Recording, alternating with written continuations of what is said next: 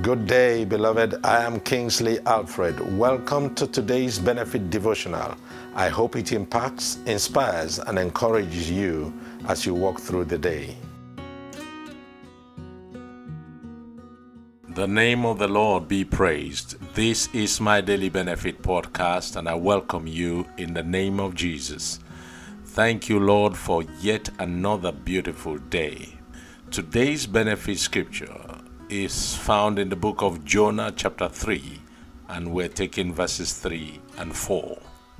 It says, "This time Jonah obeyed the Lord's command and went to Nineveh, a city so large that it took 3 days to see it all. On the day Jonah entered the city, he shouted to the crowds, 40 days from now, Nineveh will be destroyed." Wow. What a way to announce God's own judgment to the people. Please take time to read Jonah chapter 3. I know you have a lot. There is a lot of lessons to learn from this very story. Prophet Jonah eventually obeyed the Lord when he found himself on the seashore of Nineveh. The city was so big that it took 3 days just to walk through it. After walking for a day, Jonah warned the people. 40 days from now, Nineveh will be destroyed, he shouted.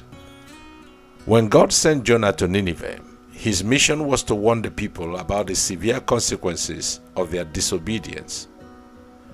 God wanted them to know that his judgment was near, but that they still have a chance to repent and to do his will. God wanted to give the people of Nineveh a second chance. Likewise, Jonah needed a second chance too. This is because the prophet was sitting in the big fish. Once God rescued him, the Bible says Jonah obeyed the Lord. A warning is a cautionary advice about a danger, trap, or problem. God sometimes brings people into our lives to warn us. To warn us because we are not listening to God's warning. More than 100 verses in the New Testament tells us to warn others. It's part of our responsibility as followers of Jesus. In Acts chapter 20 verse 31, Apostle Paul writes, "Remember that for 3 years I never stopped warning each of you night and day with tears." Please notice that Paul says he warned the Ephesians with tears. Why did he do that? Because he loved them. God gives all believers the ministry of warning others. When you warn someone, it shows that you love God and love that person. For instance, if you knew a bridge was out and you saw someone driving towards it at 50 miles per hour, the loving thing to do is to warn them. If you love the people in your life, you will warn them of the consequences of their unwise actions or decisions, because a godly warning is an act of love. Is there anyone around you, a family member, a family friend, a colleague, a neighbor, or fellow believer you need to warn regarding their claims, actions, opinions, resolves that are wrong and dangerous? Please do so, and do it on time. That will be an act of genuine love for them. I want you to worship and pray for courage to warn others in your life that are treading a dangerous path even right now.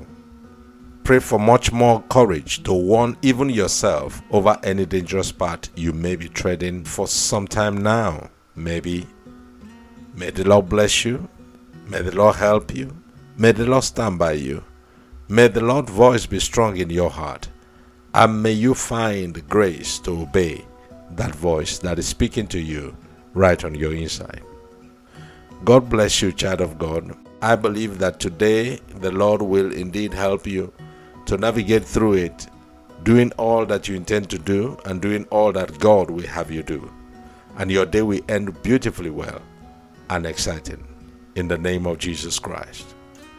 Well, I got to leave you on this note today, but just before I go, please remember that the necessary act of tough love is for you to warn others of the intended danger in the path they tread, which is not right.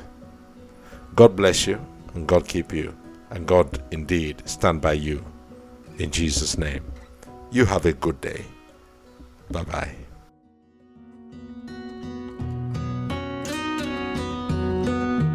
Well, that is it for today. Please remember to hit the like or follow and share button depending on the platform you are listening from. For more resources from me, please visit nationslightministries.org or nationslightglobal.org or any of my social media platforms.